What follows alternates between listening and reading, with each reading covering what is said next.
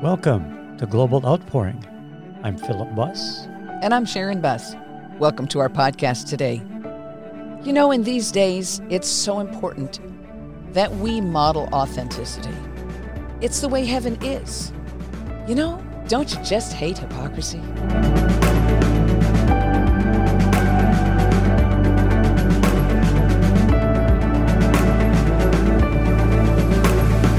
So here we are once again talking about the importance of truth, the importance of getting over things that aren't true.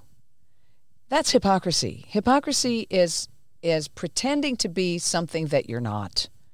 And Jesus dealt with that with the Pharisees. Matthew 15 talks about it. Philip, would you like to read that for us from the Passion? Then the Pharisees and religious scholars came from Jerusalem and approached Jesus with this question: "Why do your disciples ignore the traditions of our elders? For example, they don't ceremonially wash their hands before they eat bread." Jesus answered, "And why do you ignore the commandment of God because of your traditions? For didn't God say, 'Honor your father and mother, and whosoever abuses or insults his father or mother must be put to death'? But you teach that it's permissible to say to your parents when they are in financial need, 'Whatever gift you would have received from me, I can keep for myself, since I dedicated it as an offering to God.' This doesn't honor your father or mother, and you have elevated your tradition above the words of God. Frauds and hypocrites, Isaiah described you perfectly when he said, 'These people honor me only with their words, for their hearts are so very distant from me. They pretend to worship me, but their worship is nothing more than the empty traditions of men.'" Then Jesus turned to the crowd and said, "Come, listen and open your heart to understand." Open your heart. Yes. What truly contaminates a person is not what he puts into his mouth, but what comes out of his mouth. That's what makes people defiled. Then his disciples approached him and said, "Don't you know that what you have just said offended the Pharisees?" Jesus replied, "Every plant that my heavenly Father didn't plant is destined to be uprooted. Wow. Stay away from them, for they're nothing more than blind guides. Do you know what happens when a blind man pretends to guide another blind man? They both stumble into a ditch." Peter spoke up and said, "Will you explain to us what you mean by your parable?"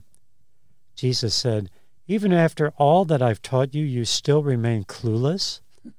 It is hard to understand that whatever you eat enters the stomach only to pass out into the sewer. But what comes out of your mouth reveals the core of your hearts. That's it. Words can pollute, not food. You will find living within an impure heart evil ideas, murderous thoughts, adultery, sexual immorality, theft, lies, and slander. That's what pollutes a person. Eating with unwashed hands doesn't defile anyone." Wow. So that gives a whole different light in the Passion Translation. It sure does. It sure does. I'm interested at the way that it's put about what you might do for your father, your mother. In the Amplified, it says, "But you say if anyone tells his father or mother, 'What you would have gained from me, that is, the money and whatever I have that might be used for helping you, is already dedicated as a gift to God,' then he is exempt and no longer under obligation to honor and help his father or his mother. So for the sake of your tradition, the rules handed down by your forefathers, you have set aside the word of God, depriving it of force and authority and making it of no effect." Wow. And then the Passion Translation of the scripture in Isaiah that Jesus is referring to says, "They come near to me with hollow words and honor me superficially with their lips. All the while their hearts run far away from me. Their worship is nothing more than man-made rules." Mm-hmm. And that's hypocrisy. Hypocrisy has to do with just not being real. It's just putting on something on the outside that isn't from the heart. Just for a moment, I'd like to talk about these Pharisees and where I think they come from. I don't I haven't really read anything scholarly about this, but I just have this supposition in my heart. So, if I'm wrong, excuse me. I'm no scholar on this subject, but here's what I think.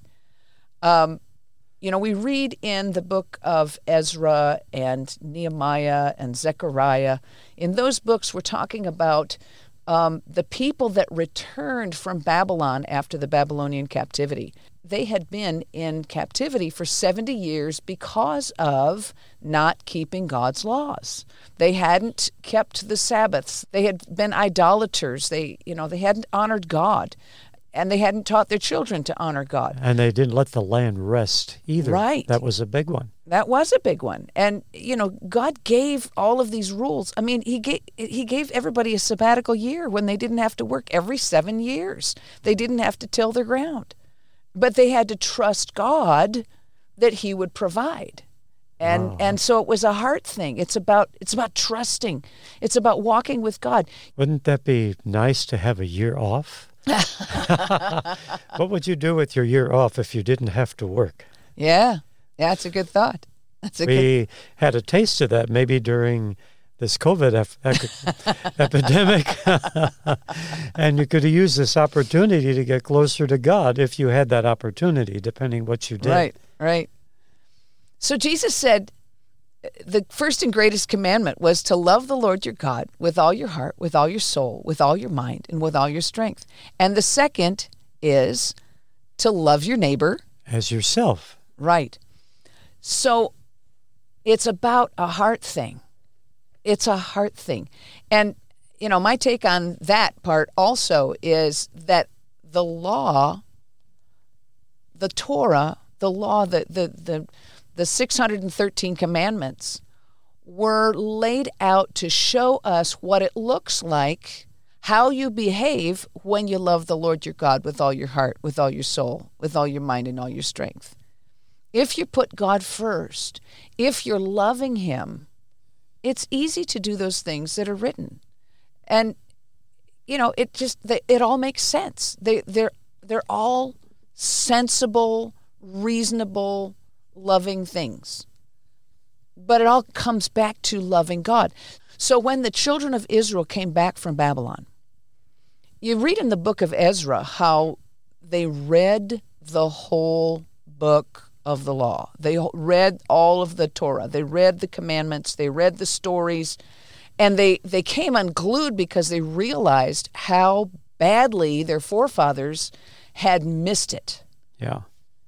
And they were determined, we're going to do this right because we don't want to go back to Babylon, and we don't want our children and our children's children to go back to Babylon. So we're going to do this according to the book.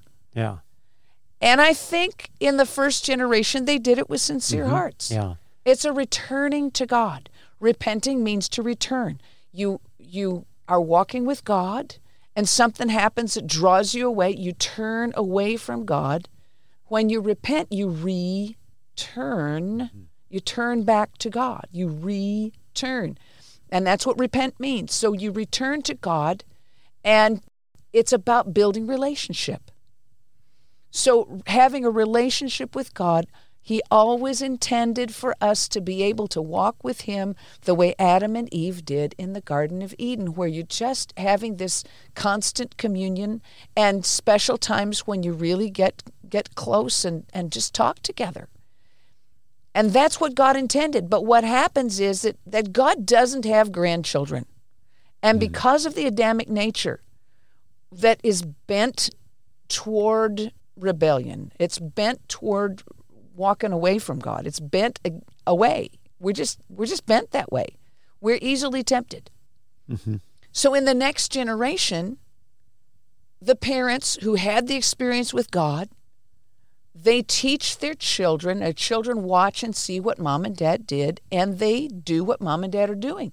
But they may or may not have had that kind of an experience that their parents had in that move of God, where they really connected with our Father, where they really connected with Jesus. They may have prayed a sinner's prayer, but maybe they haven't cultivated the walk. Maybe they haven't really been discipled from the heart, where they're following from the heart. They're only following what they see being done. They're listening. They might be listening and obeying because, that's how you train up a child in the way he should go, and when he's old, he will not depart from it. But they might not be departing from it just as a pattern that they're following. And then they have children. And so they try to teach their children what they learned from their parents, but they don't really know why. Mm-hmm. And so they can't teach their children why. And when those children go up, they're going, why are we doing this? Mm-hmm. And then they just kind of fall away. So by the fourth generation, you can have anarchy. And that's what's happened in this country. That's what's happened around the world. Even, every place where the move of God has been, there's been a particular attempt by the enemy to try and undo everything that God did. Although you will find places, I understand that Rochester, New York, where Charles Finney had a tremendous move back in the 1800s, that it generally has less crime than most places because it went so deep. Yeah. It went into the culture. Mm-hmm. But, it's not enough to have a culture of righteousness. Yeah. You've got to have an experience. Yeah, you can't legislate righteousness. That's the truth. You have to have the Spirit of God behind it. Yeah. Yeah, that we want to legislate righteousness, but it has to be God's way. Right. And it's not wrong to have righteous legislation, but you can't make people do it from their heart. They have to choose to do it from their heart. It's kind of like I'm sitting down, but I'm standing up on the inside. Right? Yeah, like the little kid. Yeah. Sit down. I'm not going to sit down. Sit down. I'm not going to sit down. And then finally, the parent makes the child sit down, and the child says, well, I'm standing up on the inside. Right. It's rebellion. Yes. So it's a hard thing. Mm-hmm. And so hypocrisy is this behavior that looks good, but isn't from the heart. Hmm. So, Philip, would you read for us what Paul says out of 2 Corinthians chapter 10, 1 through 7? Now, please listen, for I need to address an issue. I'm making this personal appeal to you by the gentleness and self-forgetfulness of Christ. I am the one who is humble and timid when face-to-face with you, but bold and outspoken when a safe distance away. Now I plead with you that when I come, don't force me to take a hard line with you, which I'm willing to do, by daring to confront those who mistakenly believe that we are living by the standards of the world, not by the Spirit's wisdom and power. For although we live in the natural realm, we don't wage a military campaign employing human weapons, using manipulation to achieve our aims. Instead, our spiritual weapons are energized with divine power to effectively dismantle the defenses behind which people hide. We can demolish every deceptive fantasy that opposes God and break through every arrogant attitude that is raised up in defiance of the true knowledge of God. We capture, like prisoners of war, every thought and insist that it bow in obedience to the Anointed One. Since we are armed with such dynamic weaponry, we stand ready to punish any trace of rebellion as soon as you choose complete obedience. You seem to always be looking at people by their outward appearances. If someone is confident that he belongs to Christ, he should remind himself of this: we belong to Christ no less than he does. Yes. So what Paul is saying is these people have an idea that isn't true. Mm-hmm. They're saying that Paul is something that he isn't. Yeah. They're saying that, here he is, this weak and timid looking guy. When he comes here, but really he was coming in sincerity and humility. Yeah. And they're thinking that he looks weak and timid. But then in his letters, he's bold. Yeah. So, what is this? That's kind of, what is this? But what he's trying to explain is that we are dealing with something in the spirit that's trying to get us to look like something that we're not. Mm-hmm. That's hypocrisy. And it's about looking at people by their outward appearances. We cannot judge people by their outward appearances. How many times have we been fooled by somebody who looks good? You know, somebody who's acting really good in church, and then they get home and they're a hellion. You know, it's just, it's not right. And it does happen, you know, especially for the children. You know, you see somebody that's behaving like they're a really good, godly person while they're in church, and then they come home and they're abusive, and they speak rough things, and they're unkind, and they're not emulating love. You know, children get the impression of what their Heavenly Father is like from their father. Mm-hmm. And that's why it's so important for fathers in particular, mothers too, but in particular fathers, to have a sincerity in their walk with God so that they can model God's fatherhood to their children. A fatherhood that is just, that is righteous, that is pure in motives, that really loves their children and builds them up and doesn't cause them to be frustrated with trying to keep more rules than what they can keep. You know, focus on one thing, let's get that one down then before we try to do everything. And, you know, beating them silly, yes, there's a place for the rod. Yes, the Bible says so. But there's an order to it that needs to come from love, real love, genuine love. So let's have a look at 1 Timothy 1, 3-7 in the Amplified Classic. This is Paul talking to Timothy. As I urged you when you left for Macedonia, I'm asking that you remain in Ephesus to instruct them not to teach or follow the error of deceptive doctrines, nor pay any attention to cultural myths, traditions, or the endless study of genealogies. Those digressions only breed controversies and debates. They're devoid of power that builds up and strengthens the church in the faith of God. For we reach the goal of fulfilling all the commandments when we love others deeply with a pure heart, a clean conscience, and sincere faith. Some believers have been led astray by teachings and speculations that emphasize nothing more than the empty words of men. They presume to be expert teachers of the law, but they don't have the slightest idea of what they're talking about, and they simply love to argue.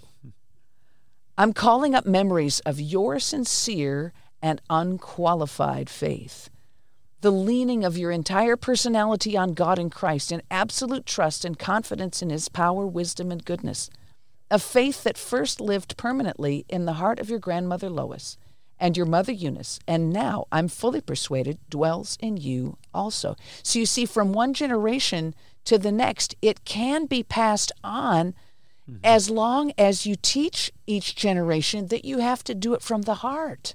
Yeah. This isn't about just doing it, and that's what I started to talk about the Pharisees earlier, that these people came back from Babylon, and they're desperate to do things right so that they don't go back into idolatry and that would lead them into captivity. Uh-huh. And so here they are, generation after generation, teaching them to do it the way God wants it done. And then they added traditions to it to make it so they say themselves, that Jewish people say themselves, that they built a fence around the law to make sure that they keep the law, which is inside the fence. And how many generations was it? How many years was it since they came back from captivity to the time of Jesus? Well, it was over 500 years. So how many generations would you have in, it's like if you're 20 years old, you get married, you have a child, and then when that child's 20, has a child, so you have 3 generations in 60 years. Right. It's a lot of generations in 500 years. It's a lot of passing down. It's a lot of passing down, and I think in the time of the Maccabees, which was not as far removed, but still, probably many years. I'm not sure how many years. There was a move there to restore the temple after it had been defiled by Antiochus Epiphanes, when he erected an idol to Zeus and sacrificed a pig. Yeah, and sacrificed a pig to it. That really defiles the temple. Yeah. So there was a sincerity, and they threw them off, but then another generation or two later, they reached out to Rome to help them instead of just depending on God. It's about depending on God, but that can only be done out of a heart that loves Him. Yeah. You can only depend on Him if you love Him, really. You can only, it's a part of life, So this idea of Timothy having this sincere and unqualified faith, in the King James it says your unfeigned faith. In other words, it's not put on. So what does unfeigned mean? It's translated sincere. Genuine, sincere. Right. So what does feigned mean? Feigned is simulated or pretended, insincere. Yeah. So it's not sincere. And actually the word in the Greek, you might hear an interesting word in it. It's anhypokritos. An is the negative. Mm-hmm. Hypokritos, doesn't that sound like hypocrisy? Yeah. And it's spelled with an H, but the H is silent in Greek. Anhypokritos. So it's unpretended or unsimulated. Okay, so simulated, if you do something that's simulated, it's not real. Mm-hmm. So we want to see an unsimulated or an unpretended faith. That means it's real. Mm-hmm. Unhypocritical would be another way to say it. Hypocritical meaning something that's done only on the outside without being on the inside. Yeah. And it has to be on the inside. Mm-hmm. It's about modeling authenticity, modeling the real, true love of God, like a father modeling fatherhood, the fatherhood of our Heavenly Father to the children. Yes. It's about modeling authenticity. So we have to have unfeigned faith, in other words, non-hypocritical faith, and unfeigned love, non-hypocritical love. So in John 13:34, Jesus said, "A new commandment I give to you, that you love one another as I have loved you, that you also love one another. As I have loved you." What did Jesus do to show his love for us? He laid down his life for us. That is modeling authenticity. Mm-hmm. When we lay down our lives for one another. And that's what you see in the book of Acts. They loved one another. Yeah. It was amazing. And then he said it again in John 15:12. "This is my commandment, that you love one another as I have loved you." It's the real deal. It's the real thing. I'm kind of almost embarrassed to say it. But we have a hobby. A hobby? Yeah, we have a hobby. Philip and I have a hobby. And it started when Philip was a boy, really. He started out with this little hobby that his grandmother started giving him trains for Christmas. And then as we got older and had a daughter of our own, and she was old enough, Daddy got out the train at Christmas time and put it around the Christmas tree, and then worked on it a little more the next year, and worked on it a little more the next year. And when Sister Gwen passed away and we moved into her house, we suddenly had way more room. And we were talking about, well, where are we going to put the Christmas tree, and what are we going to do with the train for the Christmas tree? And, I just said, hey, why don't we just put it up on tables and forget the Christmas tree, and let's just keep it up all the time, and let's just work on it for years. And so for 8 years, we've been working on it. And I kind of have had moments where I'm going, oh, this just isn't very spiritual. Mm-hmm. Yeah, we thought having a hobby is a worldly thing. Yeah. Because, we were so driven, ministry-minded. Yeah. Everything was all about ministry and nothing else. It's like time off, we didn't really have a lot of time off. We didn't rarely ever take a vacation. Yeah. Your time off was maybe a day or two out on the road somewhere. Yeah. And that was about it. So we had a whole different mindset. But, it was amazing how it just fell into place. So Now we actually did all of that out of a sincere heart for the Lord. yes, we did. We weren't being driven in terms of doing something we didn't want to do for the sake of the Lord. Yeah, and that's really, really built a lot of maturity in us in a lot of ways this way. Right. Yeah. But at the same time, it was all about only that. And so as I was struggling with, is this really okay? I came to the conclusion, well, first of all, tell what it's like to model authenticity in our train board. Yeah. Well, to model something, you look at what the real thing is when it's brand new. It's like your car. You get a brand new car right out of the factory. No scratches, no dents, nothing like that. But a railroad car, when it's new, it doesn't look new for very long, and it just starts getting dirty and grease from the wheels, all these things, and so when they don't power wash them usually. No, they don't. They only wash passenger cars, but they don't wash freight cars. Right. And so when you're modeling one, you make it look dirty, greasy, grimy. You do all kinds of different things. Maybe some rust. Some rust on it. Use oils or acrylic paints and chalks, and you make it look like it's had a hard life, because that's what it really looks like in the real. So you're modeling something that looks, trying to make it look where you can look at it from a distance where you can't tell if it's a model or it's the real thing. Yes, that's the idea. And as I really felt like the Holy Spirit gave me that this train layout is all about trying to make it look real. We're modeling authenticity. And that's what our lives are meant to be, that we will model the authenticity of the kingdom of God, that we will model the authenticity of the nature and the character of Jesus. So in as much as nobody really likes hypocrisy, we have to guard that we don't have it in our own lives. Yeah. And that what we do, we can pray for those who are living as hypocrites.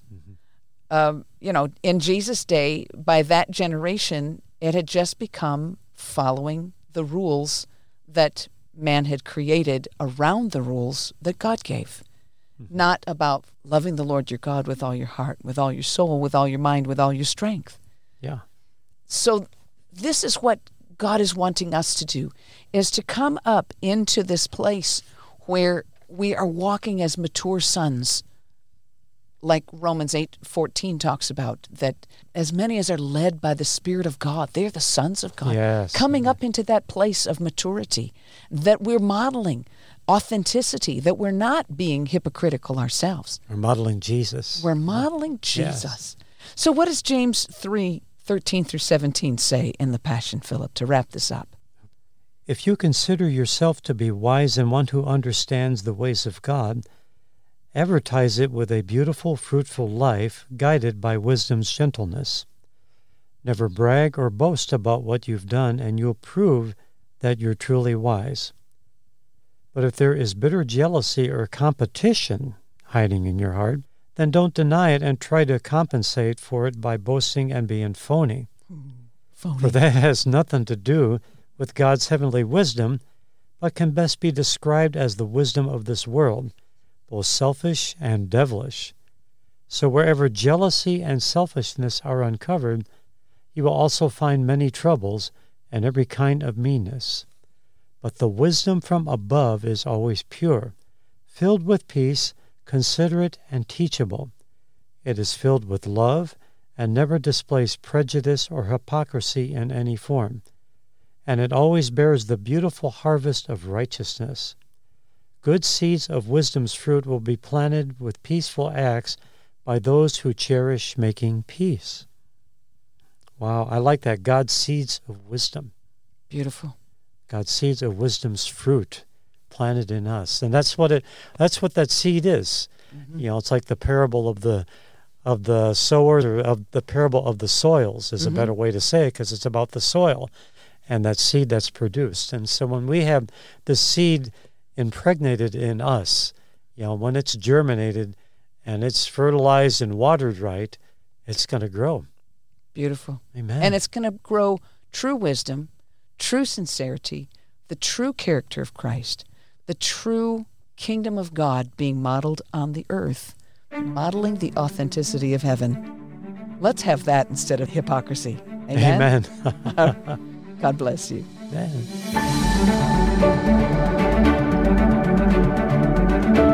If you enjoyed today's podcast, please subscribe, rate, and review this podcast on Apple Podcasts or wherever you listen to podcasts.